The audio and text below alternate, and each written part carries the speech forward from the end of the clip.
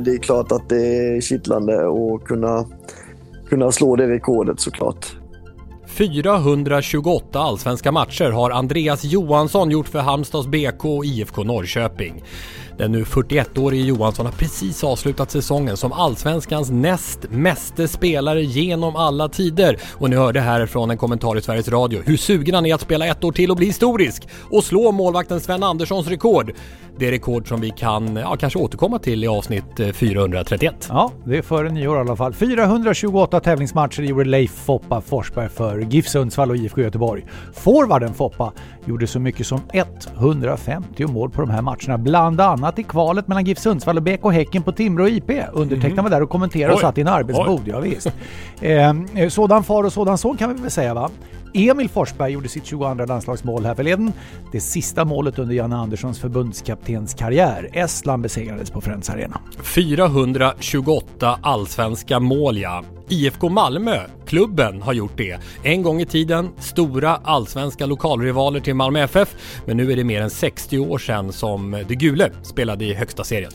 Fotboll till ishockey beger vi oss nu. 428 matcher i elitserien och slutspel gjorde Patrik Karnbäck för Frölunda. Han avslutade sin karriär med att bli svensk mästare 2003 och tröjan, hans tröja nummer 14, det är upphängt i taket i Skandinavien. 428 slutspelsmål släppte den kanadensiska målvakten Martin Brodeur in under sin NHL-karriär. Om ni tycker det låter mycket så är det värt att veta att han spelat näst flest Stanley Cup-matcher genom tiden av alla målvakter. Över 200 fighter. 3 gånger Stanley Cup-mästare med New Jersey Devils och dubbel olympisk mästare. Hög tid nu för veckans Vasaloppet. Och verkligen. Det här är en oerhört speciell historia. 428 som 4 medaljdelar i Vasaloppet 1928. Per-Erik Hedlund och Sven Utterström ville dela segern och åkte jämsides över mållinjen. Men juryn kallade till sammanträde och Hedlund dömde som ensam segrare. Ena axeln var före i mål. Men Utterström och Hedlund vägrade acceptera detta jurybeslut och delade guld- och silvermedaljerna i 4 delar, lödde ihop delarna till varsin egen segrarmedalj och båda vägrade efter detta att någonsin igen återkomma till Vasaloppet. Vilken story alltså. Sågade de i turen eller? Det var ett himla arbete för att sen tala om för juryn: vi tar nu våra medaljer och ni kan flyga och fara. 60 år senare kan man säga att det gick lite lättare, för det var ju då Vasaloppssegern delades mellan bröderna Anders och Örjan Blomqvist när de åkte sida vid sida över mållinjen i Mora.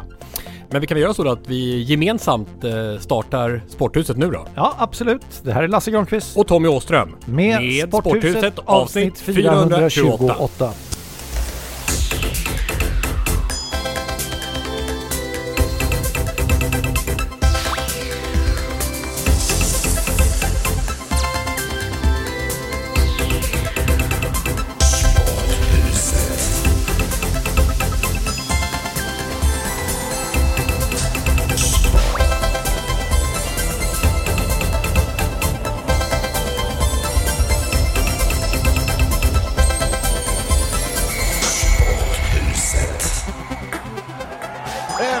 It falls. Another goal reached for the 24-year-old Swedish sensation. Save of the moment, Ludvig. You are now a PGA Tour winner. Han har siktet inställt och vi ska bara preppa och sen hålla oss ur vägen för honom, för att vi vet att han blir livsfarlig när han har det siktet inställt. Så att helt otroligt. Ja, svenska sensationen Ludvig Åberg. Vi snackar om golf. Han vann ju sin första PGA-tävling nu alldeles här nyligen. Vilket genombrott får vi väl ändå säga. Han är också nominerad. Jag var dock inte med i juryn på grund av sjukdom detta året. Jag är fortfarande ledsen över det. Men hur som helst, han är nominerad till årets nykomling då på Svenska idrottsgalan som kommer 22 januari från Friends Arena i Solna. Och det här lär väl stärka möjligheten att utses till just detta. Det är ju så att röstsedlarna har ju inte skickats ut ännu till Idrottsakademins över 300 ledamöter. Du är en av dem, Tommy, som kommer att få röst sedan. Ja, och det där lär han nog vinna, tror jag. Vi hörde förresten Hans Larsson, som ju tränat Ludde sen golfgymnasiet där, i en kommentar på Sveriges Television. Det var inte han som sa Swedish Sensation. Nej, det var den amerikanska kommenteringen där från PGA-tourtävlingen i Georgia. Och tänk, efter mindre än ett halvår som professionell spelare, alltså denna 24-åring, ett fenomen från Eslöv. Och en av dem som det surras allra mest om nu i golfvärlden. Han var ju rankad som världens bästa amatör när han blev proffs i somras. Sen dess har han alltså radat upp topplaceringar. Det har ju varit vinst på Europatouren, varit en del av det segrande europeiska Ryder Cup-laget. Och sen kom den här PGA-tour-tävlingen då som han vann. Och det som är fint med det här, det är också att han stiger i världsrankingen upp till, jag tror det är 32 plats. Och det gör att han är klar för sin första major-start i karriären. Han är alltså klar för alla stora major-tävlingar nästa år. Och den första är ju då The Masters på Augusta i april då nästa år. Ja, jag tänker på Wille Schaumann. Ja, som jag har haft förmånen att konferera om konsten att referera med då och då. Han är på Discovery Plus numera, och det var väl han som kommenterade den här tävlingen i Georgia. Men bara för något avsnitt sen här var han ju med hos oss. 421, ja. Och vi fick ju en fördjupning då kring Ludvig Åberg, men även andra svenska supertalanger får man väl säga i golf som stormar fram här. Lingrant och Maja Stark och Vincent Norman också. Ja visst, men Ludvig Åberg, det fastnar ju definitivt nu. Ja, men Rory McIlroy sa ju att Ludvig Åbergs sving är min nya favoritsving att titta på. Dels är den kraftfull, men det är många som svingar kraftfullt, men den ser så oerhört repeterbar ut. Han behöver inte göra någonting, inte konstla till det, han behöver inte manipulera bladet, utan han lyckas skapa jättehög hastighet och avsluta i full balans varje gång. Golfen har gått mer och mer åt powerhållet. Och kan du då ha mer power och dessutom få bollen i fairway, ja, men då har du i princip det vapen som alla vill ha, som är väldigt svårt att skapa när du väl är inne i din karriär. Du behöver ha mer i det. Så att, och det har ju Åberg med sig. Han har verkligen jobbat på att, jag vet inte om han specifikt har jobbat på att slå väldigt långt, men han har de fysiska förutsättningarna, en magiskt fin teknik och verkar ju ha skallen med sig också. Total driving, det finns alltså statistik på det där. Då är han etta nu på hela touren. Han har inte varit med i så många tävlingar, men tillräckligt många för att kunna slå fast att han alltså bäst drive i hela PGA-touren just nu. Golfvärldens bästa drive alltså. Det är ju nästan osannolikt så här tidigt. Och det var också så att de 2 sista rundorna här så går han alltså 61-61. 122 slag på de 2 sista rundorna. Det har aldrig tidigare hänt i PGA-tourens historia. Nej. Nu vill jag bara vara tydlig med att det finns faktiskt ytterligare 3 nominerade i kategorin Årets nykomling. Så att jag vill inte på något sätt att vi ska hålla på med någon styra in hur folk ska rösta. Jag vill berätta att Emilia Nilsson Garrip, simhopp, reservation för uttalet, Viktor Lindgren skytte, Hanna Lundberg orientering och Ludvig Åberg golf. Så var det sagt. Ja, de är ju chanslösa, det hör man ju. Men... Och mer siffror, Lasse, när du ändå har miniräknaren framme där i telefonen. Ja. Prischecken. Ja. 1 512 000 dollar in på Åbergs konto. Ja, det var ju... Har du det i huvudet eller? Ja, det var ju bra nära gånger 11 här, men nu har ju svenska kronan återhämtat sig en liten period, var nere på 10,45 till och med, va? Så vad blir det? 16 miljoner? Nej, men han chippa in dem om du har möjligheten på ett amerikanskt konto där dollarn får sitta kvar, va? 16 miljoner. Det är någonting sånt. Grattis! Stort grattis Ludvig Åberg. Det här blir oerhört spännande att följa i fortsättningen. Planning for your next trip? Elevate your travel style with Quince. Quince has all the jet-setting essentials you'll want for your next getaway, like European linen, premium luggage options, buttery soft Italian leather bags, and so much more. And it's all priced at 50 to 80% less than similar brands. Plus, Quince only works with factories that use safe and ethical manufacturing practices. Pack your bags with high-quality essentials you'll be wearing for vacations to come with Quince. Go to quince.com/trip for free shipping and 365-day returns. Hiring for your small business? If you're not looking for professionals on LinkedIn, you're looking in the wrong place. That's like looking for your car keys in a fish tank. LinkedIn helps you hire professionals you can't find anywhere else, even those who aren't actively searching for a new job but might be open to the perfect role. In a given month, over 70% of LinkedIn users don't even visit other leading job sites. So start looking in the right place. With LinkedIn, you can hire professionals like a professional. Post your free job on linkedin.com/achieve today.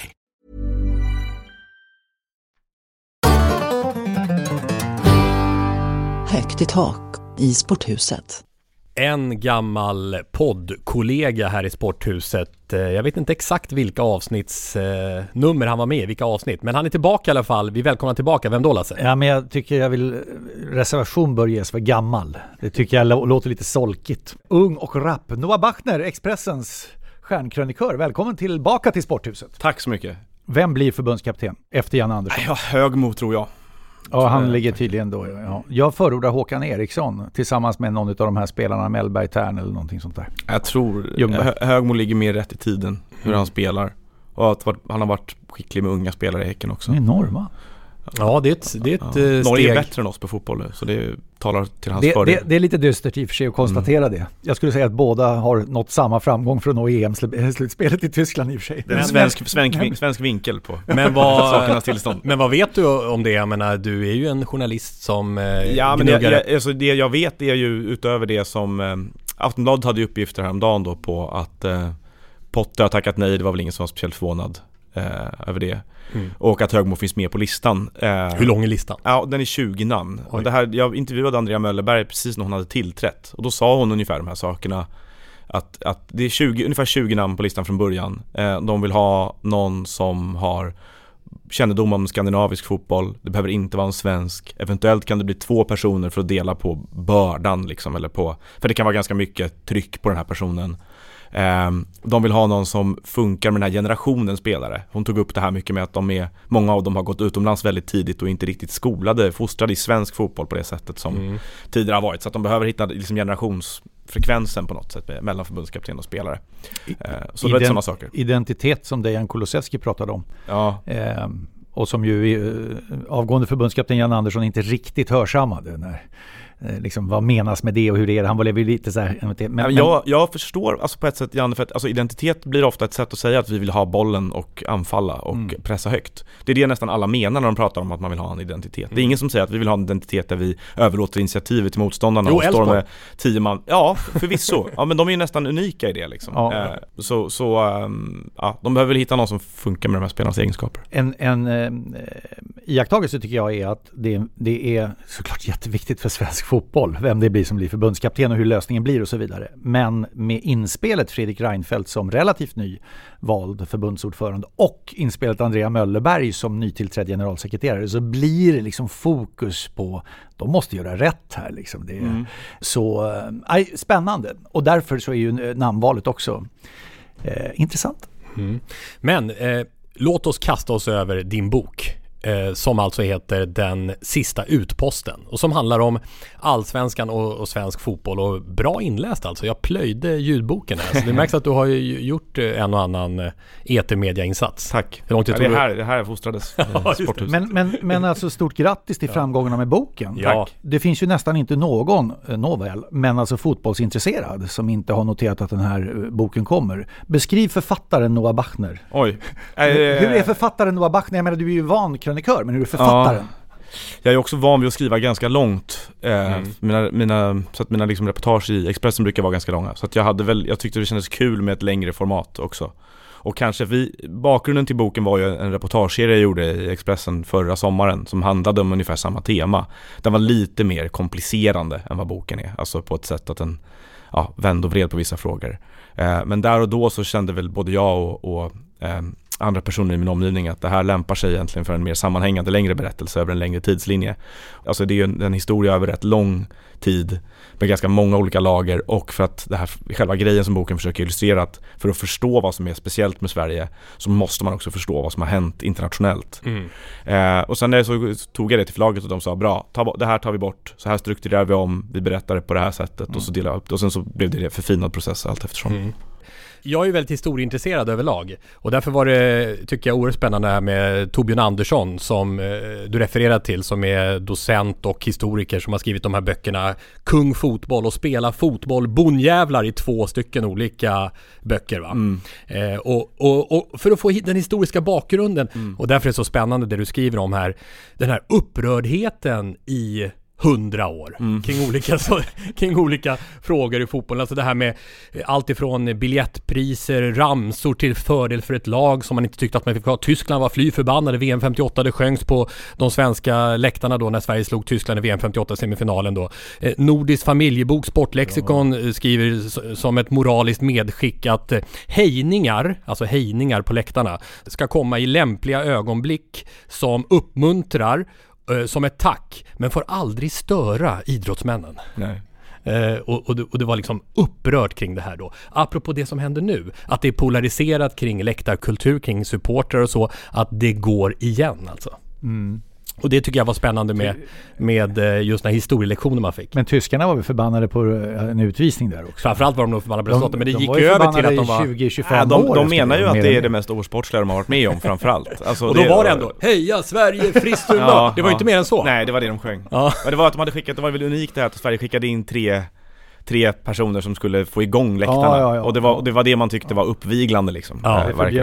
Och sen att Sverige stod emot, om man kan kalla det så, kommersialismen under väldigt lång tid. Alltså, professionalismen. Ja, exakt. Amatörismen var det som fick leva ända fram till 60-talet. Och det har vi pratat om i Sporthuset, hur det här gäller inte bara fotbollen, friidrottare blev avstängda på löpande band och så vidare. Vi har pratat om Gunder Hägg och Dan Wern och så vidare. Avstängda för att ta emot pengar. Medan det utvecklades ut. Men till slut fick Sverige då, var ju tvungen att gå den vägen. Och där går vi pilarna till det som händer nu på något sätt. Här står ju Sverige emot en utveckling. Det är det som är själva grunden för den här boken. Står emot den sista utposten då, vad gäller fotbollens väg mot avgrunden. Ute kanske i världen då. Att stå emot. Och då handlar det ju det som vi har pratat om rätt mycket i Sporthuset, Lasse och alla ni som lyssnar, nämligen medlemsdemokrati. Men du kan väl utveckla också vad dina utgångspunkter är för hur medlemsdemokratin fungerar i Sverige. Ja, nej men alltså det som gör att det blir en så central fråga är ju att bakgrunden är ju viktig tycker jag där, att man måste förstå vilken fotbollsidentitet Sverige har när allting förändras på 70- och 80-talet, när tvn kommer egentligen in i människors hemvärlden över, för då förändras ju fotbollen, för då börjar sponsorerna ansluta, företagen intresserar sig på ett annat sätt, näringslivet närmar sig, privata pengar, investerare kommer.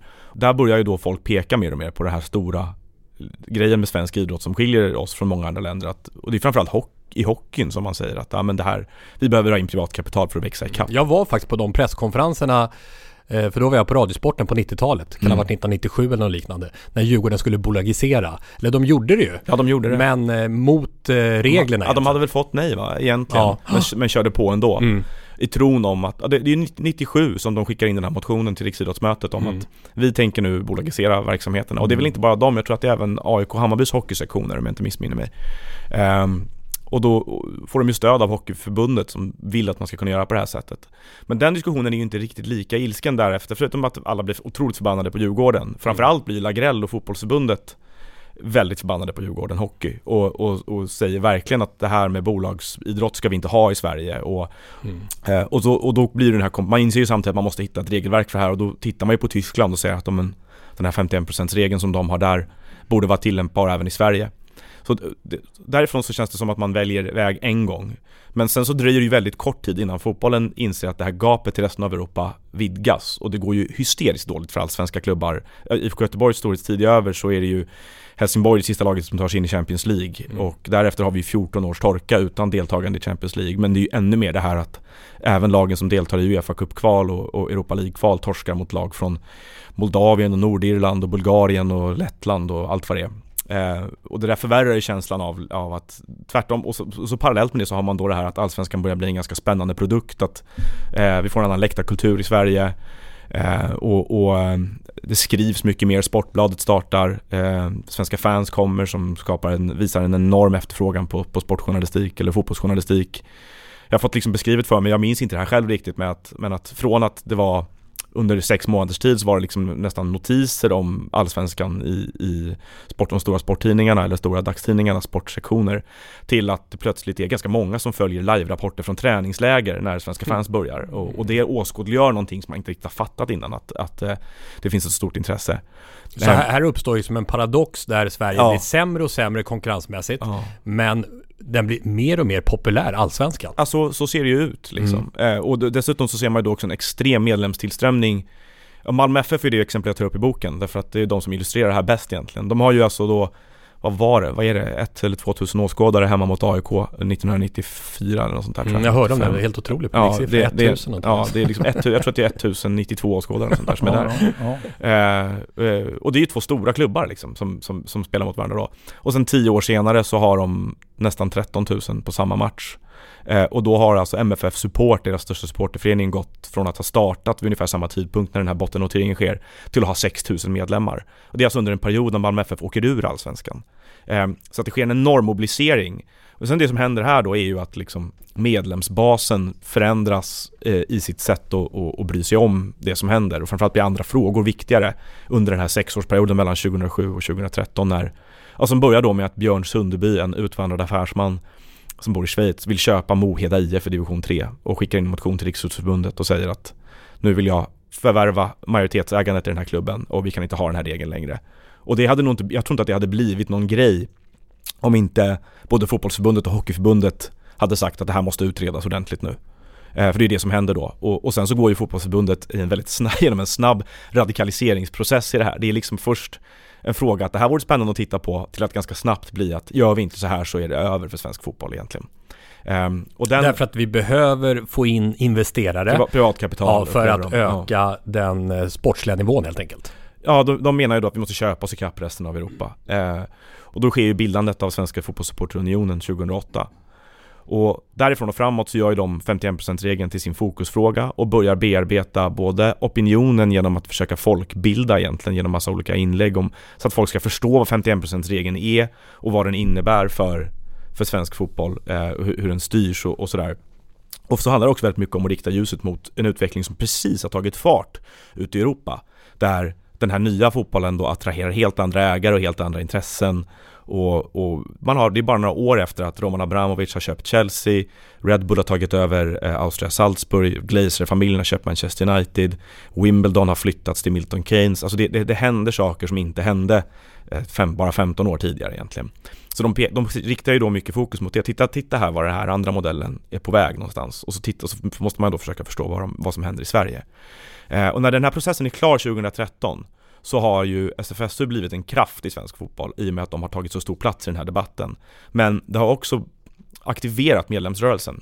Och sen beslutar ju då Riksidrottsmötet 2013 att 51%-regeln gäller. Men det här med, som du beskriver passionerat på några ställen också i boken, det här med hur Sverige har stått emot, kan man kalla det då, utvecklingen runt om i Europa. Att sensationellt nog så är det fortfarande så att medlemmarna bestämmer. Det är ju faktiskt inte, tänkte jag på sen efter att jag läste det här, är det verkligen fotbollens förtjänst? Nu är det här en fotbollsbok, men det är ändå Riksidrottsförbundet som har sagt nej, vi har 51%-regeln i Sverige, så är det inte svensk idrott i första hand som är de som i så fall sensationellt sett har stått emot det här.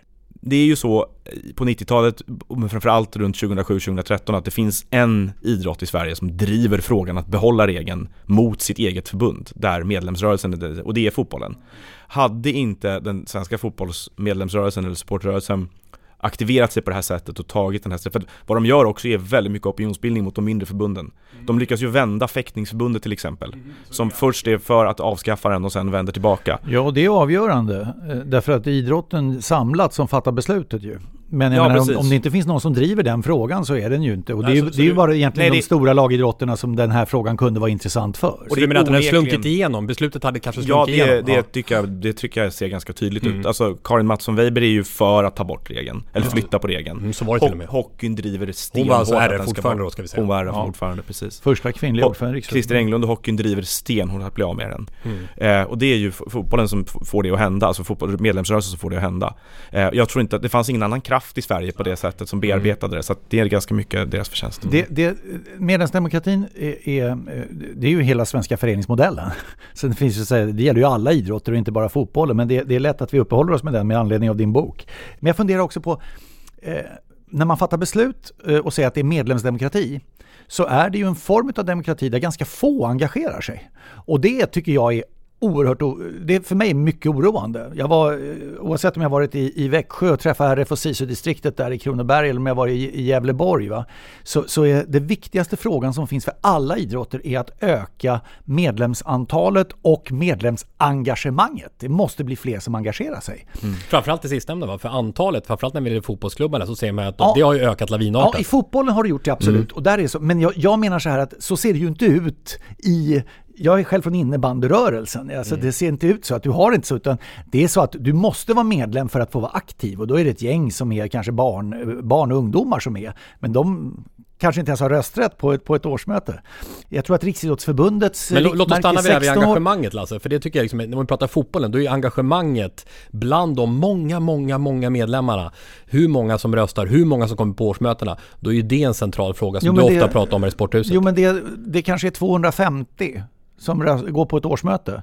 När man då till exempel aktivt fattar beslut om att vi ska motarbeta VAR. 200 av 20 000, det är för mig en konstig form av grundläggande demokratiskt beslut. Ja, det är ett underskott såklart när det är för få som bryr sig.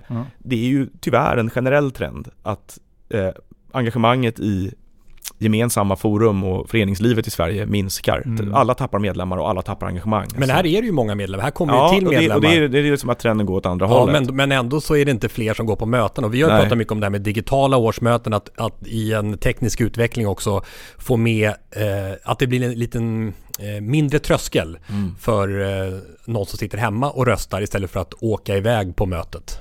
Vad tror du om det? Alltså det har gjorts utredningar om det där som jag inte har läst ordentligt.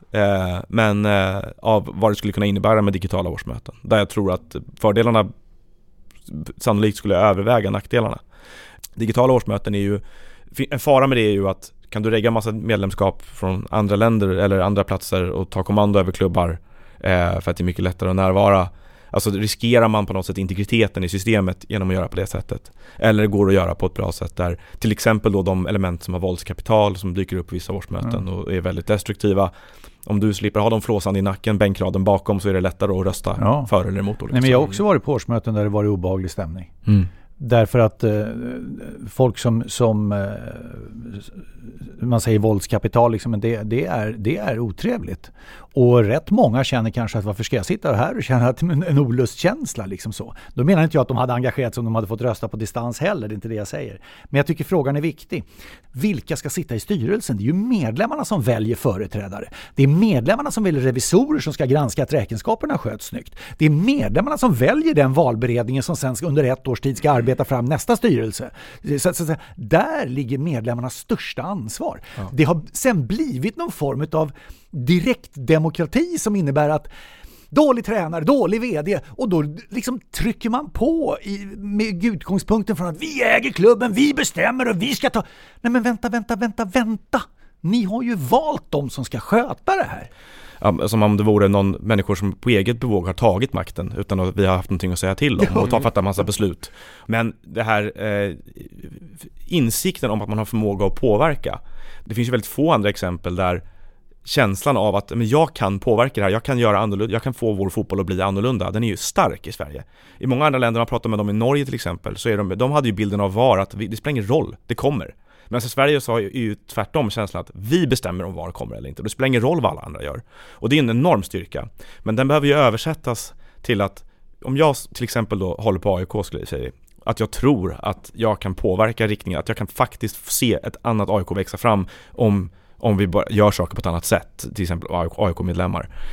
Samma sak för Blåvitt nu. Om jag som Blåvitt-supporter skulle fyllas av insikten att makten ligger hos mig att göra det här annorlunda. Om fler personer skulle ha den känslan så skulle det se ut på ett annat sätt. Och det predikar du för en hel del i ett kapitel där också. Ja, det är avslutningen på boken, diskussionen att det behövs en kulturförändring i det här där man inte ser sig själv som så passiv medlem som vi har, utan i de här frågorna, framförallt de sportsliga frågorna, som är det som påverkar det här, att vi får ingen långsiktighet i besluten för att om man ligger för långt ifrån första platsen i tabellen så vill man byta ordförande när den personen förmodligen kommer att ha påverkan på vad som händer om 5 år. Sporthuset 428.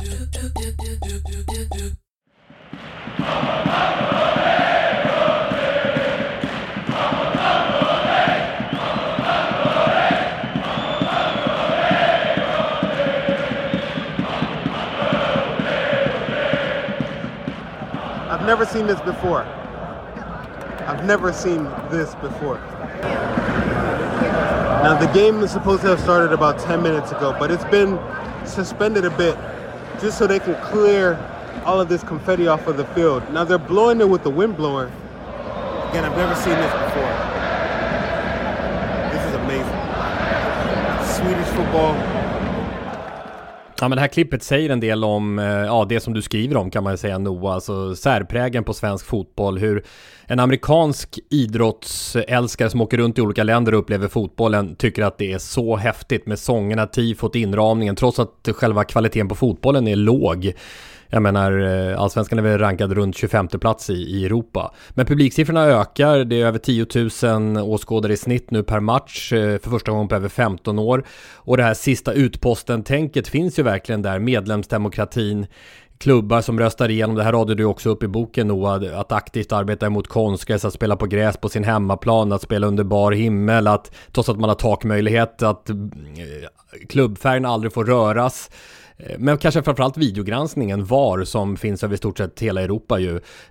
Efter att Sverige stått på medlemsbarrikaderna, kan man säga, så finns det ju alltså inte ännu i svensk fotboll. Och det är ju så att de enskilda elitklubbarna äger egentligen inte den här frågan själva, men de har hittills via medlemsomröstningar, får man säga, ändå satt press på övriga fotbollsrörelsen att inte införa VAR. I och med att svensk fotboll äger frågan så behöver ju fler än de som är medlemmar i de allsvenska klubbarna som spelar. För det är ett tungt argument, tycker jag. Nämligen att säga, men det är ju vi som ska använda det här skiten. Vi vill inte ha det här. Det är ett ganska tungt argument. Men man måste ändå prata om det med de andra delarna av svensk fotbollsrörelse också. Och det gäller tränare och domare och spelare och så vidare i samtalsform. Därför är ju Hammarbys motion, och det ryktas ju om att det ska komma också ifrån till Stockholms fotbollförbunds årsmöte, där man alltså ska ifrån en utav då Stockholms totalt 300 föreningar, Hammarby, AIK blir det 2, Djurgården blir det 3, som alltså kommer att motionera om att vi kräver att Stockholms fotbollförbund ska motarbeta VAR. Och det här kommer komma från vet jag, Elfsborg, Norrköping och någon klubb till. Ja, i de respektive distriktsförbunden. Och det menar jag, det är ett allvarligt hot mot den grundläggande öppenheten i en demokrati. Det är ett allvarligt hot mot att prata om vad det här är. Där ska distriktsförbundet ta ställning utan att de har haft debatten, utan att de har haft samtalet, utan att de har haft diskussionen. Det menar jag det är minst sagt tokigt och ett hot mot den grundläggande ägarmodellen i föreningsrörelsen i Sverige. Jag vet inte om jag håller med riktigt. Alltså det finns ju liksom en grundnivå där den här diskussionen börjar. Alltså det är inte att, jag förstår inte riktigt vad du menar att det inte har förekommit diskussioner eller debatter. Det har det gjort jättemycket. Och framförallt så finns det ju också 10 års underlag ute i Europa nu där det här hjälpmedlet. Det gör det, men däremot så när AIKs årsmöte eller Hammarbys årsmöte tog beslutet om att vi är emot VAR, vad var liksom motförslaget? Vad var motdiskussionen? Hur lät det på de mötena? Ja, du menar att det fattats beslut en gång och det kan aldrig omprövas då eller på något sätt? Liksom, nej, inte utan diskussion. Nej. Men diskussionen är ju dessutom sån att när det tas upp så är det ju, vilket du också pekar på, så är det ju rätt högljutt. Man kan inte mena att det inte har funnits tid att mobilisera ett argument för VAR inom den svenska fotbollen, om det så är inom medlemsrörelsen, distrikten, föreningarna, vad man nu pratar, utan den här frågan har varit på tapeten i ganska många år nu. Det har kommit tydliga kommunicerade argument mot det och nästan aldrig sammanställts ett utskick, ett öppet brev, en rapport, ett kompendium som förklarar varför vi ska ha det. Exakt, och det är ju den diskussionen som måste fram. Är det för att diskussionen inte har funnits eller är det för att argumenten saknas? Förhoppningsvis så är det väl beroende på att argumenten saknas. För diskussionen måste upp, diskussionen måste fram. Och det måste vara fritt och öppet att prata i ett demokratiskt samhälle. Alla åsikter är välkomna, debatt ska finnas. Därefter kan man sen fatta beslut. Men ägandefrågan i exempelvis detta ägs av Svenska fotbollförbundet. Man måste också välkomna argument och debatt och diskussion. I den här frågan finns det inte, och det är ett hot mot den demokratiska grundläggande processen. Men jag tror också den tycks tillbaka av en intolerans mot andra åsikter. Det tror jag är helt rätt i. Men jag vill också... Och det är inte bra i demokrati. Nej, det är inte. Det är inte bra.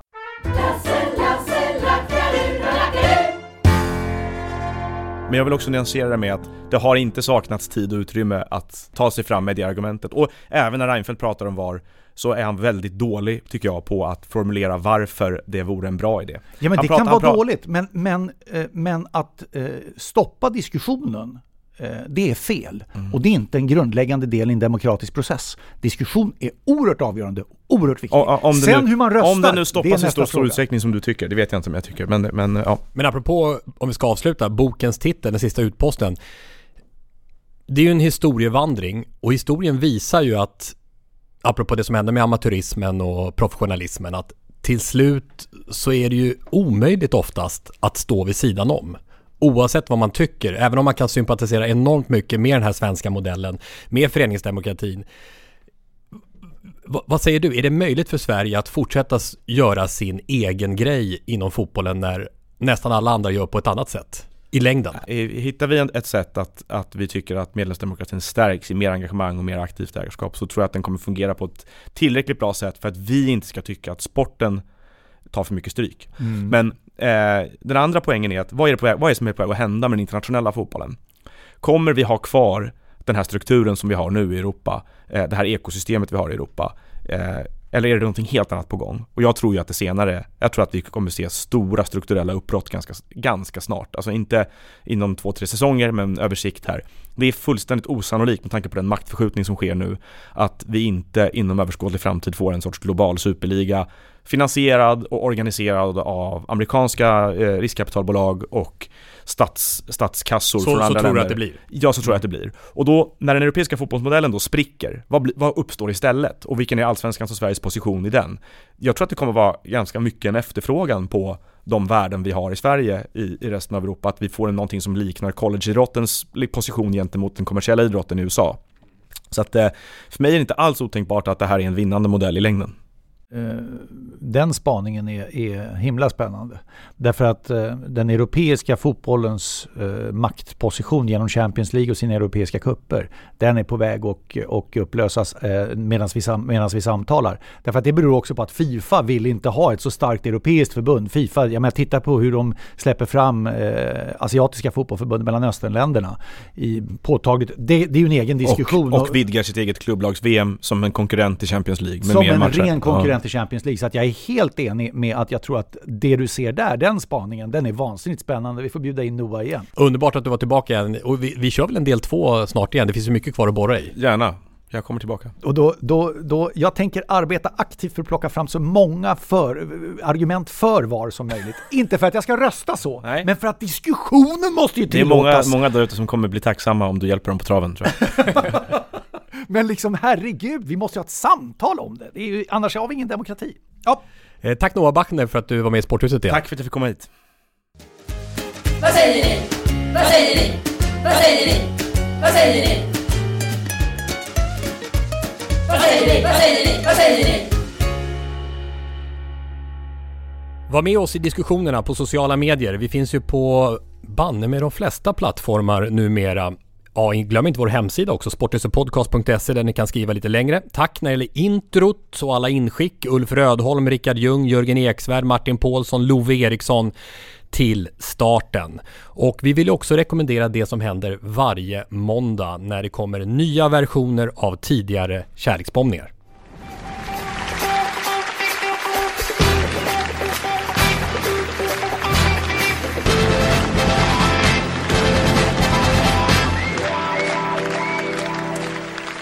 För snart 12 år sedan träffade jag för första gången en herre som, ska jag villigt erkänna, första gången jag träffade honom så tyckte jag att han var helt galen.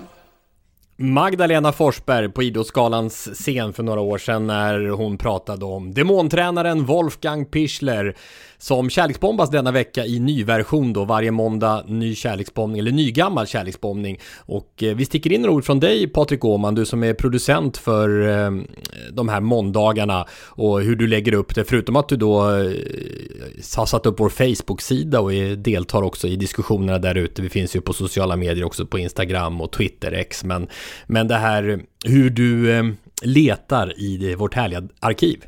Ja, men vi använder det som finns och så ibland så plockar vi upp lite nya bitar. Det kan ju vara kul att fylla ut lite ytterligare och komplettera med saker. Och det kan ju ha hänt saker även för personerna som vi pratar om, alltså över tid. Det är ju, vissa av dem har ni ju pratat om för flera år sedan.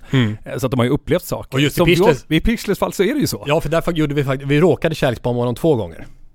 Och men jag tycker faktiskt att han förtjänar det, måste jag säga. Men du, och det passar ju bra, det var ju vaket av det att lägga in det just den här veckan nu när det är skidskyttepremiär också och längdskidåkningspremiär.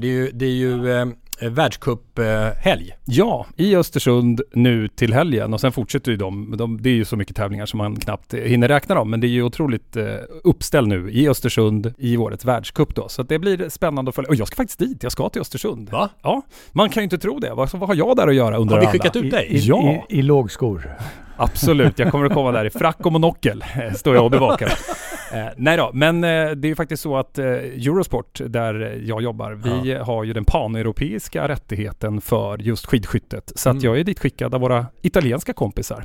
Sen så träffar vi väl på våra kompisar på SVT där också som ger de svenska tittarna. Glöm inte bonusmaterialet i Sporthuset. Nej, jag lovar. Ja. Och nästa vecka, då ska jag berätta för dig, Lasse, och alla andra vilka som borde varit kandidaterna i årets kvinnliga idrottare. För då ska vi prata mer om priser och så, för då närmar vi också bragdguldet. Och som en liten aptitretare så ska jag säga att det fattades ett namn på den listan som är skidskytt. Alltså topp 4, de som ska vara med, nämligen Hanna Öberg. Hon tog ju dubbla VM-guld och 4 medaljer senast. Hon kom inte med på kategorin årets kvinnliga idrottare. Ja, just det. Och det var ju längdskidåkarna här också, Jonna Sundling och Ebba Andersson. Men det tar vi nästa vecka. Tack Patrik, och kör hårt i Östersund. Det ska vi göra, absolut.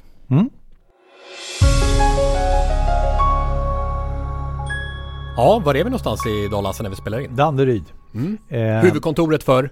Ja, alltså när du kommer från stan så är det ju Danderyds sjukhus till vänster, men du svänger höger. Och då kommer man till Hantverksdata.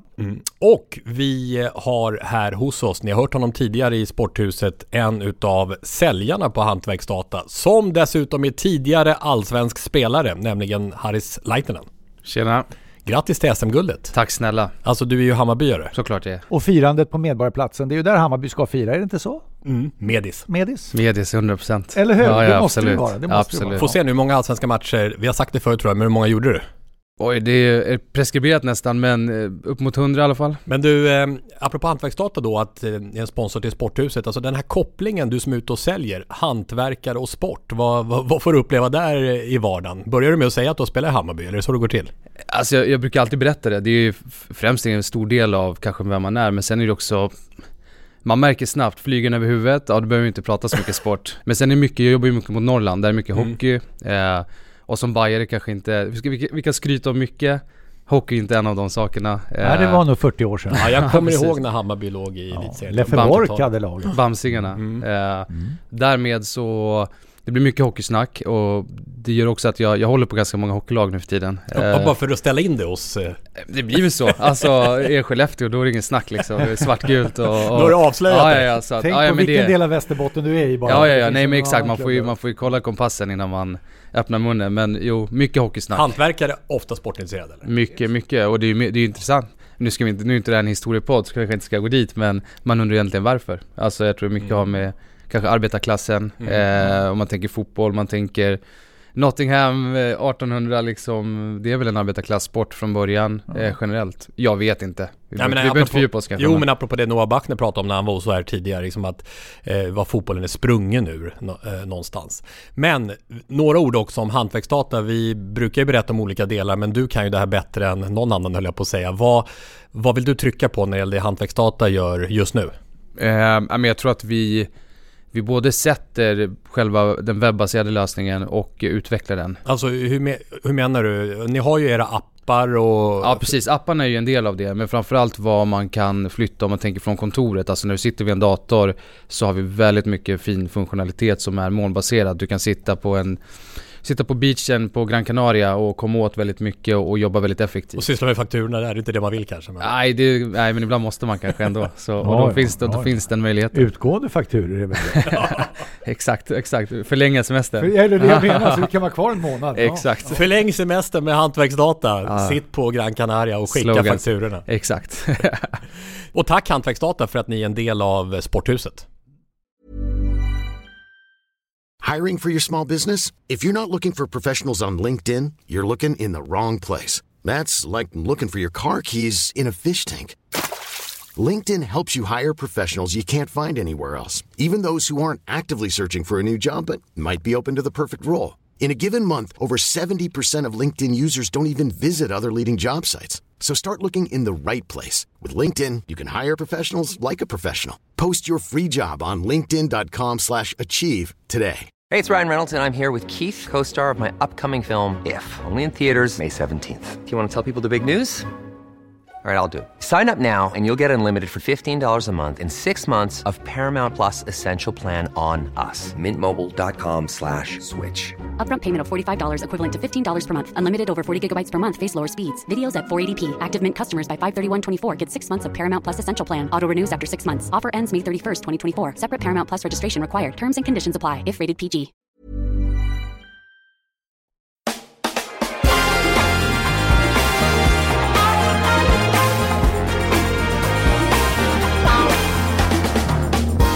Besök i Sporthuset. Vi har ju av och till Sanny Lindström i vår poddstudio och i vårt poddsnack. Och då har vi väl tänkt en och annan gång sådär, Tommy, att det vore kul att få hans äkta hälft, tänkte jag säga. Framförallt kanske hälften själva tyckte. Ja. Nämligen, det finns ju en podd som heter Sanny och Svensson nämligen.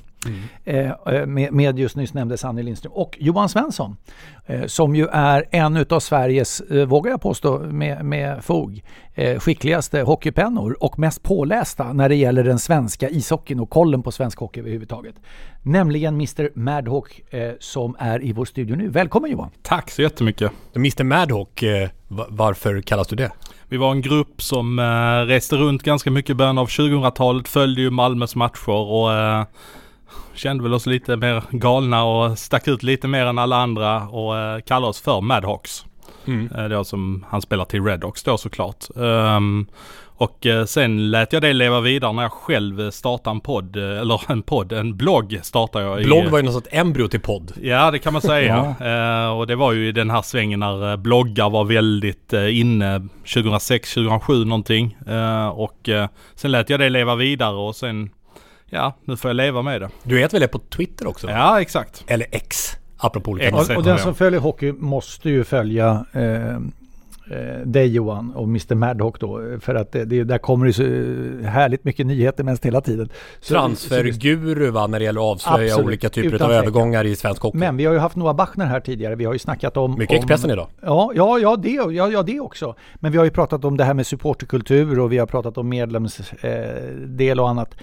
Du har ju vuxit in i hockeyn från supporterkulturen, om jag säger så. Berätta. Ja, alltså jag har ju egentligen det är ju rent intresse som gör att jag har börjat jobba med detta. Jag blev handplockad av Martin Kron som numera är på SVT till Expressen och Kvällsposten 2012. Och så jag har ju ingen journalistutbildning eller någonting, utan det har bara varit på rent hockeyintresse som jag har blivit rekryterad.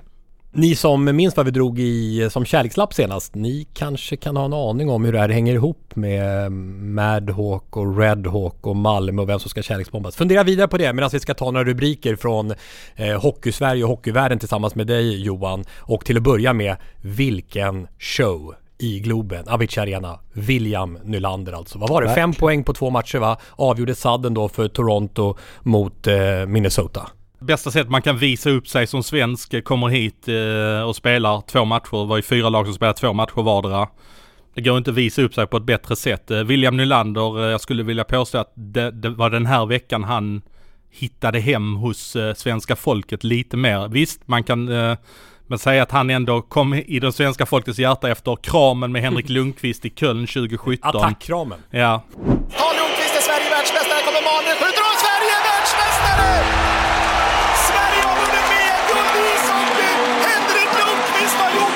Nyllet flög på en där. Knät var okej, alltså det gjorde ju ont, men det var ju höften som gjorde så jäkla ont. Jag landade rätt på höftkulan där, jag hade ont i en månad. Men det var ju så kul liksom att... vad kan det ha varit? 12 år tidigare, man spelade landhockey med Nyllet där, Lill-Nyllet som vi kallar det. Och sen blev det en sån situation, vi vinner VM-guld tillsammans. Och där i Köln var det liksom, han kom in lite senare i den där turneringen och blev ju på något sätt förhoppningen för att Sverige skulle kunna... Och han var så pass ung också. Ja, exakt. Ja, vi pratade ändå om 2017. Det var 21 år. Det är 6 år sedan. Och som sagt, det har hänt en hel del runt honom. Men sen kom han ju den här svängen efteråt över att det blev ju krångel med hans avtal. Toronto, de kom liksom inte överens och han skulle ju vänta ut någon deadline där. Och de var ju i sista stund som han fick den lönen han tyckte att han skulle ha, eller hans agent tyckte att han skulle ha, eller NHLPA sa väl åt honom att han skulle stå på sig och så vidare. Och då blev det lite svajigt runt honom på något sätt, kändes det väl som, även från Toronto Maple Leafs-fan. Och även nu under VM i våras så var det ju tal om att han skulle komma, det blev ingenting och då tror jag att folk fick lite dåliga vibbar av honom då också, men jag tror att nu visar de verkligen upp han visade upp hur jäkla skicklig han faktiskt är. Några rubriker i svensk hockey just nu. Ni gnuggar ju varje måndag i Sanne och Svens, och så vill ni ha fördjupat kring Svenska Hockeyligan och Allsvenskan, så rekommenderar vi verkligen den podden. Nytt avsnitt varje måndag. Men här då, om vi ska ta liksom lite helikopterperspektiv, vad du tycker liksom sticker ut just nu i de svenska serierna, vad blir det då, Johan? Ja, om vi tittar på det som sticker ut denna veckan så är det utan tvekan det som har skett längst ner i seriesystemet. Det är ju det som skedde mellan Motala och Vita Hästen när en spelare i Vita Hästen tacklar domaren rakt av så domaren faktiskt bryter armen, och att vi ska uppleva en sån sak, det känns fruktansvärt tråkigt. Och avstängningen blir, är det rekord eller? Nej, jag har sett någon avstängning som faktiskt var längre än som spelar, om det var i Flemingsberg som blev avstängd i 2 år. Alltså Kasper Gillberg i Vita Hästen då, som blir avstängd för den här situationen. Fram till den 31 december 2024 med uppehåll för sommarmånaderna. Ja, men det är väl här att han får göra lite sommarfys. Det är okej. För att annars är det alltså, han får inte träna heller. Alltså, han är ju avstängd från all föreningsverksamhet så att säga. Han får inte gå in i en hockeyhall. Men vänta nu, gör han det här med berått mod? Det är ju svårt och... Det är svårt att verkligen slå fast att han gör det. För domaren kommer ju någonstans in i åkvägen. Men jag tycker ju, från mitt perspektiv så tycker jag att det går så pass sakta så att han ska kunna undvika det. Och sen har jag all respekt för att det tänder till på isen och man är kanske i ett visst mode ute på isen. Men jag vill inte slå fast att han gör det med brott mod. För att jag kan inte tänka mig att man vill åt en domare på det sättet. Han kan ju överklaga det här till nästa instans och då blir det i sånt fall Svenska ishockeyförbundets disciplinnämnd då, som är nästa instans. Men det de säger i Region Syd när de har stängt av honom under den här långa perioden, det är att han hade kunnat undvika tacklingen och han är medveten om att det är en domare han tacklar. Och då kan man säga att han fälls ju då enligt Riksidrottsförbundets 14 kapitel punkt 8 våld mot funktionär eller medtävlare. Men det finns ju också att du kan stänga av från all idrott. Och det här är precis en situation som jag tycker kan belysas ur det perspektivet. Därför att om du beter dig så här mot en domare i ishockey så är det ju inte omöjligt att det skulle kunna hända mot en domare i en annan idrott också. Och då ska du inte hålla på med idrott helt enkelt. Sporthuset 428. Ja, det händer mycket i hockeyn just nu. NHL-matcherna i den här så kallade Global Series i Stockholm har vi pratat om då, succén för stockholmaren William Nylander. Men om vi tar rubriksättningen då, det som sticker ut just nu, Johan, det som du närbevakar, Svenska Hockeyligan och Hockeyallsvenskan, vad säger du då? Det, om vi tittar på Hockeyallsvenskan så är det ju Djurgårdens kris och det som sker där. Jag gjorde en liten spaning också. Djurgården har ju haft lite problem med målvaktsposten. Och då kan vi gå över till SHL. Om du tittar på målvakterna som är topp 5 i SHL så har du Filip Larsson, Carl Lindbom, Linus Söderström, Marcus Högberg, Daniel Marmlind. 4 av de 5 målvakterna är alltså fostrade i Djurgårdens organisation. Och Lindbom så sent som i förra säsongen ju. Ja. Vi har ju pratat om det tidigare i Sporthuset, men det är ju någon speciell tid vi är inne i just nu där mästarna och näst mästarna ligger i näst högsta ligan. Ja, Djurgården och Brynäs. Ja, alltså deras SM-guld slår väl ut alla SHL-klubbars SM-guld totalt. Så att, och Djurgården sparkar ju tränaren för andra säsongen i följd. 3:e till och med, om man räknar. Ja, just det. Med Barry också. Just det. Så det var väl ingen regelrätt sparkning där av Smith. Men 3 höstar i rad säger ändå något. Det säger en del om att man har varit lite snett ute, svarar jag. Ja, det finns ju en diskussion, vi sitter ju och spelar in här som vi har sagt i Danderyd och 08-området. Det finns ju en diskussion om att högsta ligan i hockey klarar sig inte utan Stockholmslag på sikt. Hur ser du på sån diskussion som finns här i Stockholmsområdet? Jag tror att det är nödvändigt för SHL som liga, och då tänker jag nog mer marknadsmässigt. Att du når ut till en helt annan, nu ska jag svänga mig med ett ord som supportrar hatar, men en annan kundkrets.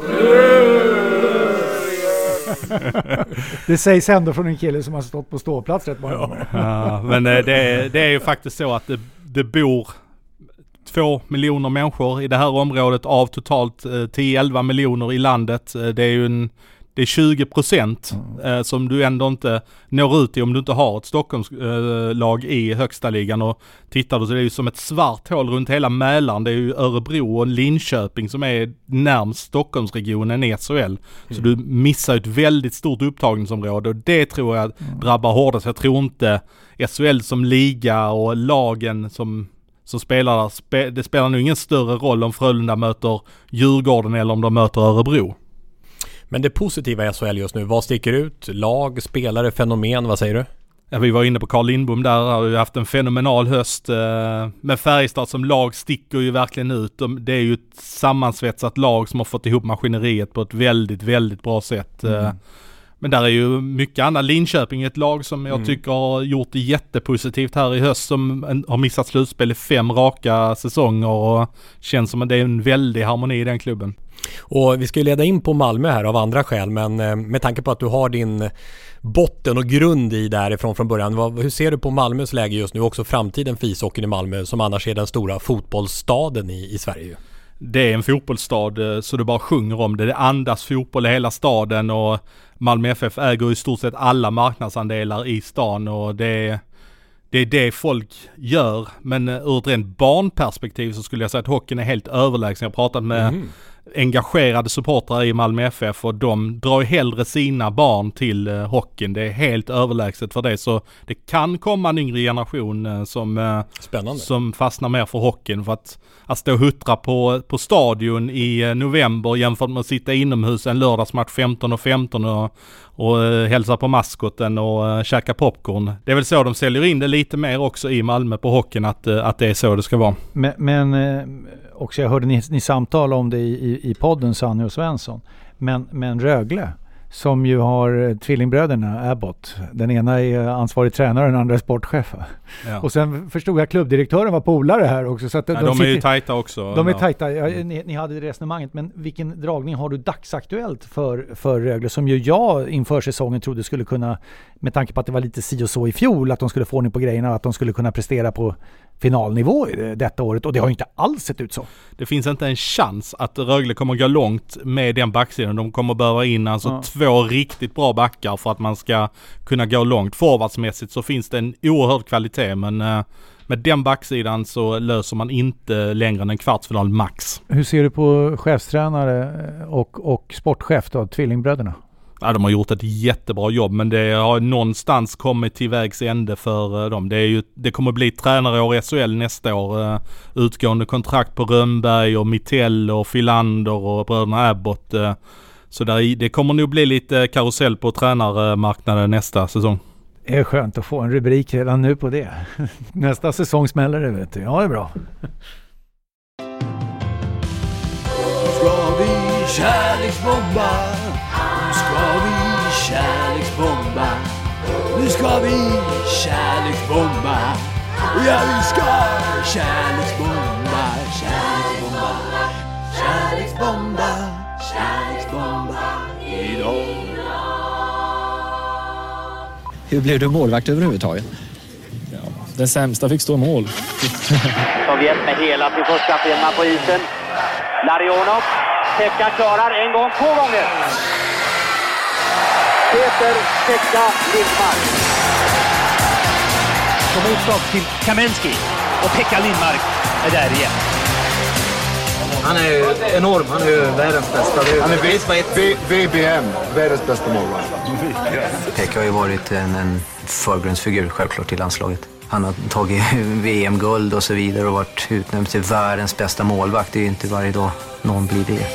Är det Fetti så fram, men Pekka Lindmark räddar ytterligare. Peter Lindmark, gruvarbetaren från Kiruna som blev världsmästarmålvakt. En stor svensk ishockeyspelare. En okonstlad personlighet. Han blev Pekka med hela svenska folket. Ytterligare en i raden av stora svenska 56-or i svensk idrott. Ja, den klassiska kvintetten Stenmark, Borg, Wassberg, Linda Haglund, Frank Andersson, men det fanns ju fler och Pekka var en av dem. Samma moderklubb som Börje Salming, arbetarklubben Kiruna AIF, och det känns speciellt att säga det i det här avsnittet från Sporthuset som kommer ut dagen före Börje Salmings dödsdag 1 år sedan Börje avled. Men Pekka Lindmark flyttade ganska tidigt från AIF till rivalklubben IFK Kiruna där han gjorde A-lagsdebut redan som 14-åring. Och det finns en hel del härligt intervjumaterial och njuta av när man till exempel tittar på när han var med i Mästarnas mästare och också Jens Linds suveräna dokumentär om hockeyns historia i Sveriges Television. Som när Pekka pratar om hur han började jobba direkt efter grundskolan och hans arbetsplats var 600 meter under marken i den gruva som under ett sekel varit själva livsnerven i staden Kiruna. Man var ju skoltrött, så jag började jobba i gruvan när jag var 16 år. Så det var ju lite tufft. Men det är ju perfekt, lagom temperatur, jämn temperatur, sommar som vinter. Och jag trivdes med det. Jämn temperatur, det är bra. Och sannolikt lika ljusmässigt också. Ovan och under jord, var mörkt helt enkelt. Pekka blev kvar i Kiruna länge tills han fyllde 23 och var nära faktiskt att ta klubben hela vägen till elitserien. Men det kom istället med Timrå IK efter att de värvat honom och den vägen kom han upp i högsta serien. På det sättet kan man säga att han var en late bloomer. Han spelade alltså inte alls i juniorlandslaget och inte i elitserien förrän som 24-åring. Men när han blommat så fanns det banne med inget stopp. Ja, faktum är att Pekka VM-debuterade i Tre Kronor innan han gjorde elitseriedebut då han blev uttagen till VM i Göteborg 1981.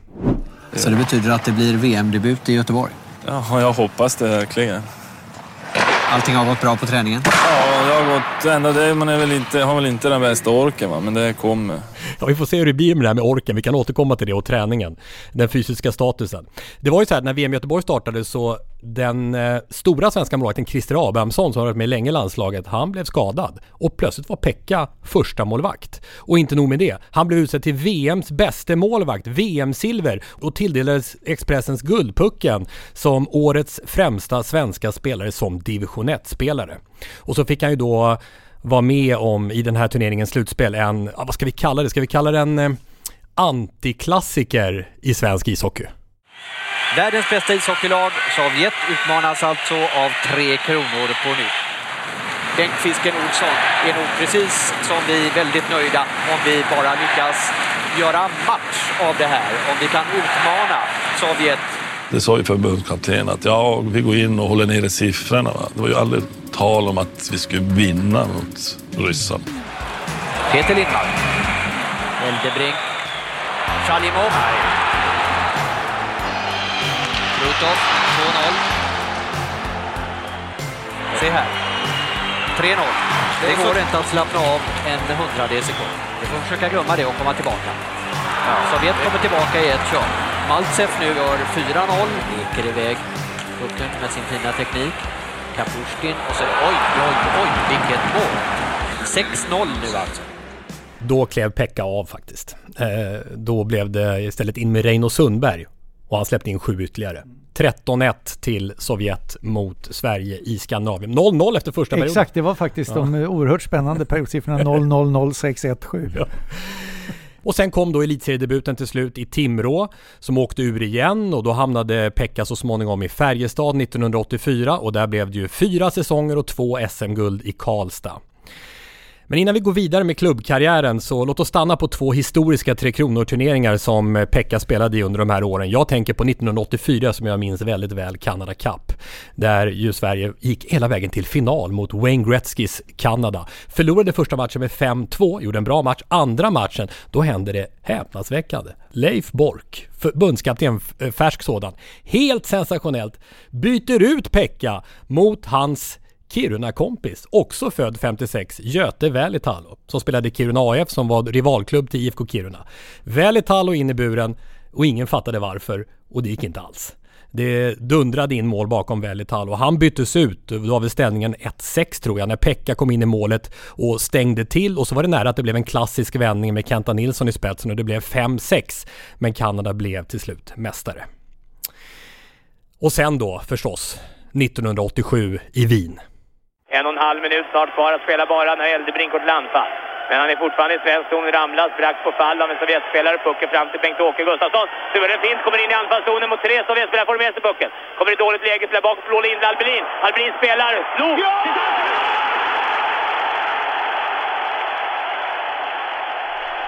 Sverige världsmästare för första gången på 25 år, vilket också gav bragdguldet. Det har vi tidigare dokumenterat i Sporthuset, det här, den osannolika historien om när österrikisk domstol fick sista ordet och huruvida Sverige skulle gå till slutspel överhuvudtaget. Och väl där då klassiska 2-2 målet mot Sovjet, som ni hörde här på Radiosporten med Lasse Kink och Leif Bork just som kommentatorer.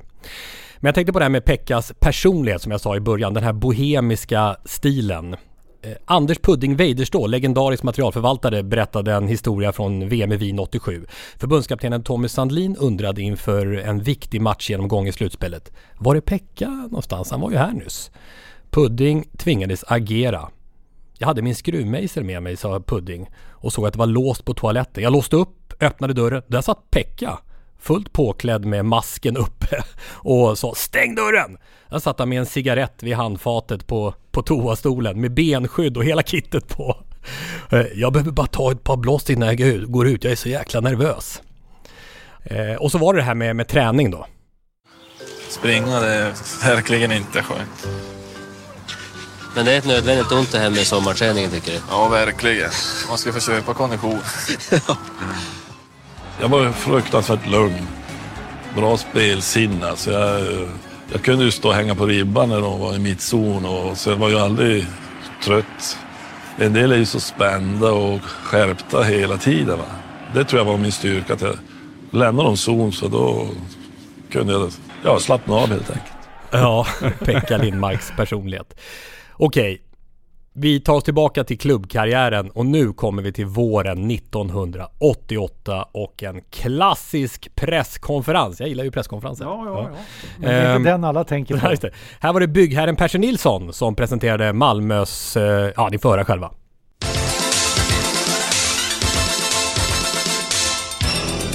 Pekka Lindmark till division 1 och Malmö IF. Nu är karusellen igång, en penning- och värvningskarusell utan like. Malmö IF satsade 3 miljoner på nyförvärv. Idag presenterade man 8 nya spelare, varav 6 med landslagsmeriter. Idag presenterades Malmö IFs nyförvärv. Backarna Anders Svensson Rögle, Håkan Nordin och Mats Lust Färjestad och forwardsen Karl-Erik Larsson Leksand, Bo Svanberg Färjestad, Håkan Ålund Örebro och Matti Pauna Björklöven. Männen bakom förvärven är de här: byggherren och MIFs ordförande Percy Nilsson och Staffan Svenby, kassör. Den stora överraskningen var den här mannen. Pekka Lindmark! Finns det en sanning i att månadslönerna ligger runt 40-45 000 kronor för spelare som kommer på landslagsnivå? Inte i MIF. Jag vet inte, de är kanske sämre förhandlare än vad vi är, men vi har faktiskt gjort ett bra jobb. Ja, det hade ju inte stått sig speciellt väl idag om vi säger så. Först jättekul att höra Roger Blomqvist röst också för TV-sporten där. Ja. Det var ju en legendarisk reporter som jobbar nere i Malmö lokalt med sporten där nere. Mm. Men ta oss vidare vad som händer härifrån. För härifrån så vänder ju Malmöhockeyn upp och ner på Hockeysverige. Ja, alltså jag skulle vilja säga att Pekka är ju den stora trovärdigheten för det här. Hade de inte fått Pekka så hade de inte kunnat värva allt annat de värvade. Alltså sen fortsätter det egentligen, och det är ju Pekka och Mats Lust som har lagt grund till detta. Jag skulle vilja säga att Mats Lust är också en stor faktor i det här som egentligen var den som var med och övertala Pekka och flytta ner till Malmö. Mats Lust spelar ju i Färjestad och var med i SM-guldlaget också. Så att det var ju de som drev hela den här skutan. Sen fortsätter det ju med, man plockar Peter Andersson som kommer från Färjestad och också har vunnit SM-guld, och så ytterligare ett år senare så är det ju Daniel Rydmark som kommer in, och sen har du hela Örebro-maffian med Sylvegård och Ålund och Johan Selle som också har kommit in, och så man bygger ju på detta stötvis under flera säsonger, och man får ju spelarna att trivas väldigt bra också. Det är lätt att prata om att man köpte ihop ett lag, och det gjorde man ju såklart. Det var ju köpeskilling emellan så att säga för att du skulle få spelarna. Och där gjorde ju Pers ett jättestort jobb och han skulle ha dem till varje pris. Det var i princip bara att fylla i checkarna själva ni skulle ha, för han skulle ha spelarna och satt sig på sina privatplan upp. Och sen rullade det ju på egentligen om man värvade spelare och fyllde på och gick upp i elitserien när Helminen avgjorde då. Helminen var ju en sån spelare som Raimo Helminen, att man lyckas värva honom i det läget och spela division 1-hockey är ju smått sanslöst. Den är ju på Pekka-nivå den också. Men stanna till där. Minns du när de gick upp, Lasse, eller? Men vi hörde ju Christer Ulfbåge som programledare här i sportsändningen i Sveriges Television. Och det var ju verkligen en cirkus utan like. Alltså, jo, men minns du när de gick upp? Malmö? Nej, det gör jag inte. Radiosporten tvingades sluta sända, det blev ju sudden death. Det var ju så ibland. Och annat program fick komma in. Kunde inte fortsätta sända matchen. Nej. In kommer istället programmet Smoke Rings. Och då låter det så här. Jo du, Leif Andersson, får vi från Radiosporten bryta Smoke Rings ett litet tag så här 31 minuter över 22. Det är ju så att playoff ishockey och allsvensk final mellan Malmö och Modo har spelats i Malmö ishall idag därför att matchen är nu avgjord. Sudden death, det stod ju 3-3 efter full tid, 3-3 efter första förlängningsperioden. Vi kommer in en bit i den andra, vi flyttar tillbaks till Malmö ishall. Raimo Helminen, han har med sig och så Scott Ahlberg räddas mot mållinjen! Och sen var det mål i alla fall! Och jag undrar om det inte är Raimo Helminen som gör det avgörande målet för Malmö. Raimo Helminen ser till att Malmö IF är i elitserien. Malmö IF tar sig till elitserien och Skåne har tagit sig upp till den högsta divisionen. Gunnar Brink med bandat referat då, en 22-årig Lasse Granqvist som med stor pondus i programledare lämnade över. Gud vad försiktigt det var. Men man bröt ju inte in i Leif Smoke Rings Anderssons program utan att det var herregud på nåde verkligen alltså. Ja. Men det var ju, om jag minns rätt, Gunnar satt och bandade och så tystnade han. Han var ju uppkopplad mot studion då, så eftersom jag var programledare uppenbarligen. Och så tystnade han. Och då kör han igång. Och man märker, tycker jag, i referatet här, att han verkar ju liksom, chansen är borta, han ska sluta. Och så går den in ändå, va? Ja. Men sen väl i elitserien då, vad händer då? Ja, de spelar en säsong i elitserien. 90-91 blir det då, som är första säsongen. Och de tar ju kliv direkt och man värvar spelare och man har ju redan med sig ett väldigt bra lag in. Och det fylls ju egentligen på hela vägen där och man får hem lite Malmökillar, Roger Öhman, Burakovsky kommer hem och Jesper Mattsson kommer upp underifrån. Roger Nordström har varit med hela vägen, så man har ju en ganska intressant mix som man då fyller på med stjärnor. Man värvar Peter Sundström, en av bröderna Sundström då från Björklövens SM-guld 87. Man får ju Mats Hallin, Mats Näslund inte minst. Nu pratar vi tunga grejer. Ja, och Roger Hansson värvas, så det är ju en prestigevärvning med tanke på var Roger Hansson har sitt ursprung ifrån. Han är ju från nordvästra delarna av Skåne. Och fortfarande med Pekka Lindmark som någon slags galjonsfigur, va? Ja, det kan man lugnt säga, att det kändes som att han var vid Persis sida och han såg väl till att trivseln tillsammans med Mats Lust, att det var det här intima hänget mellan grabbarna, att de hade ruskigt roligt. Det hör man ju på historierna från förr, att så roligt har vi aldrig haft i ett lag som vi hade då. Men det var nog också ett behov för Malmö-spelarna att hålla samman. Därför att den externa pressen var ju påtaglig. Det var ju Malmö mot övriga Sverige nästan. Det var ju nästan så folk ute i Konungariket kunde tänka sig hålla på ett Stockholmslag varför man inte gillar Malmö. Och det var en bra övergång till dig själv ifrån SM-finalen 1992, finalserien mellan Malmö och Djurgården. För nu har du hunnit bli 24 år, Lasse. Nu är det bra fart på Malmö-spelaren. Näslund in i anfallszon, utmanar, håller pucken, släpper bra till Andersson som gör en härlig dragning. Han är helt fri, han skjuter och på att räddar det till mål. 5 sekunder kvar, publiken jublar, står upp, publikrekord i Malmö ishall som förkunnar att Malmö där är svenska mästare i ishockey för första gången. Jag minns det mycket väl. Jag var 8 år när SM-finalen spelades 92. Jag hade väl egentligen blivit frälst i mitt hockeyintresse där och då. Hade inte fått se någon match. Det var sånt drag i stan. Jag vet på mammas jobb att de hade 2 biljetter varje match, men det fanns ju inte en chans att hon kunde sluka till sig dem. Vi snackar om Malmö ishall här. Den gamla arenan så att säga. Och det var ju svårt att se klockan. Ur ett arbetsmässigt perspektiv omöjligt. Och när folk ställdes upp på slutet här, man såg ju ingenting helt enkelt. Man såg inte isen alltså. Det var helt omöjligt. Helt omöjligt. Och det var Pekka som stod här Alltså, Pekka stod 92 och Nordström stod 94, va? Just det. Så det här var Pekkas guld kan man säga. Sen har ju då Roger Nordström blir mer guldmålvakt 2 år senare. Ja, Roger Nordström var ju redan framträdande då, för jag tror att Roger Nordström var med på OS i Albertville 92 också, den säsongen. Så Nordström hade ju växt ut till en toppmålvakt, och det målvaktsparet som man hade där, och Pekka och Roger, de kändes ganska prestigelösa mot varandra också, att men de kunde stå lite varannan match och sådär. Det var känslan jag hade att från den tiden att det fanns ingen prestige för en som skulle vara etta där, utan de hade roligt i gänget, och där tror jag Timo Lahtinen också var en jättestor faktor. Det har man hört vittnesmål om från förr, att Lahtinen var kanske inte den skarpaste tränaren på det sättet, men att få ihop gruppen, det var hans absolut främsta styrka. Men Pekka då och avslutningen på karriären, för det var ju så, vi sa att han var sen, late bloomer, han var 24 och han debuterade i elitserien, men sen kör han till han är 40 år. Eller hur? Ja, han kör ju, det blev ju 8 eller 9 säsonger till och med i Malmö, så att och det avslutas ju på ett väldigt speciellt sätt i SM-slutspelet mot Luleå med att Johan Rosén kommer fri mot honom, och han välter alltså buren. Och det är ju också Pekka i ett nötskal. Friläge, men kolla in Pekka, han lägger ner buren. När Pekka spelade så kunde det hända grejer.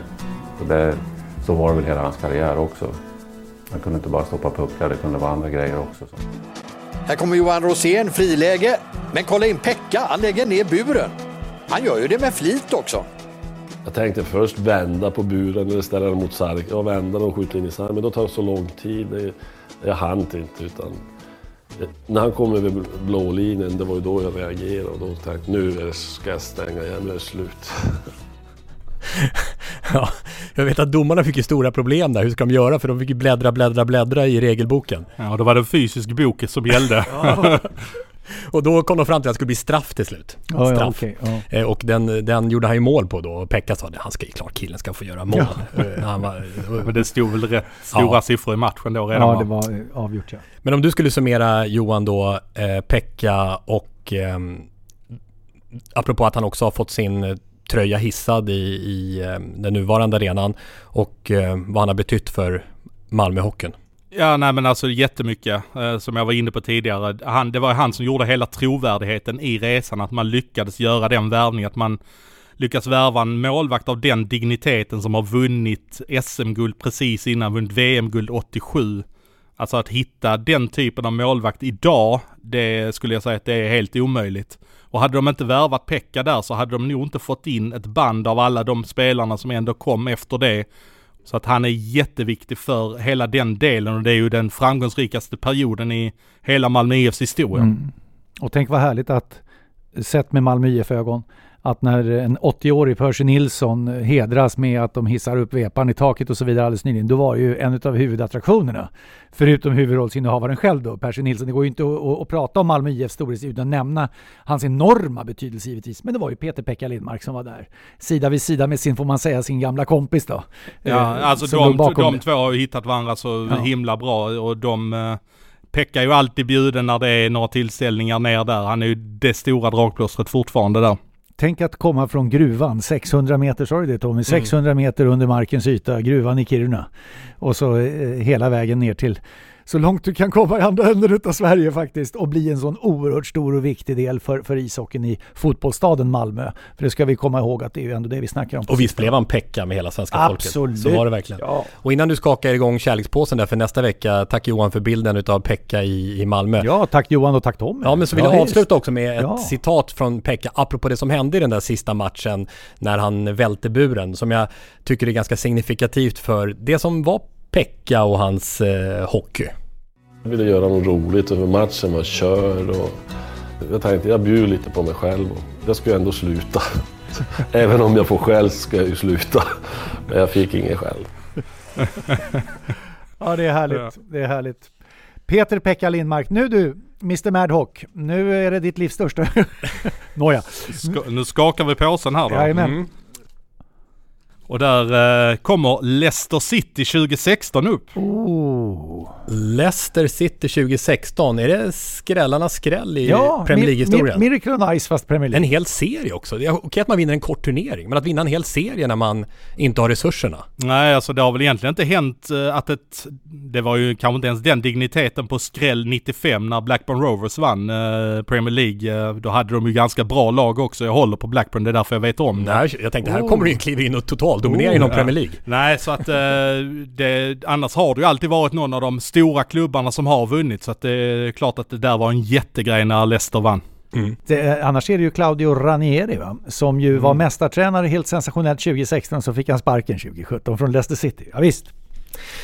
Jaha, men då en lång vindlande resa har tagit oss fram till vår avslutande supportersång. Ska vi låta Johan välja ut något? Finns det någonting i Malmö-arkivet eller? Jag tror att vi får ändå fastna vid låten som jag tror motståndartränarna avskyr i Malmö när den spelas. Det är den här tyska Malle-låten. Det kommer från en Mallorca-låt som mållåten, en tysk låt. Så den heter Flyger, tror jag den heter. Och den har motståndartränarna, de har talat sig varm om den, precis tvärtom, utan det blir till att spela den här, så vi får lite drag i många slutet. kommer få bita ihop nu och känna sig pressade. Ja, precis. Härligt att du var med i Sporthuset och välkommen tillbaka framöver. Kan vi botanisera mer inom ishockeyn, både i Sverige och i världen. Jag pratar gärna hockey, jag pratar gärna fotboll. Det är mina sporter. Så att det är lätt hänt i Malmö att det Blackburn, Källspång blir Blackburn och då blir det konkurrens. Ja, vi får kämpa. Tack så mycket för idag. Ja. Tack själv. Stort tack för besöket. Och vi hörs igen om en vecka. Ja, hej då. Hej.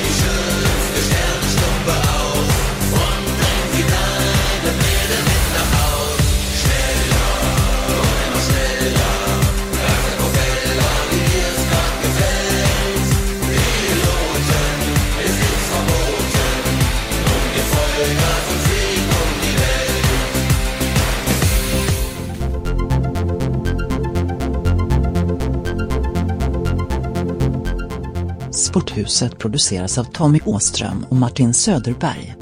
På webben sporthusetpodcast.se. Jinglar gjorda av sånggruppen Sonora, Patrik Åman, Jonas Jonasson och Albin Blomgren. Hörs nästa vecka, JP.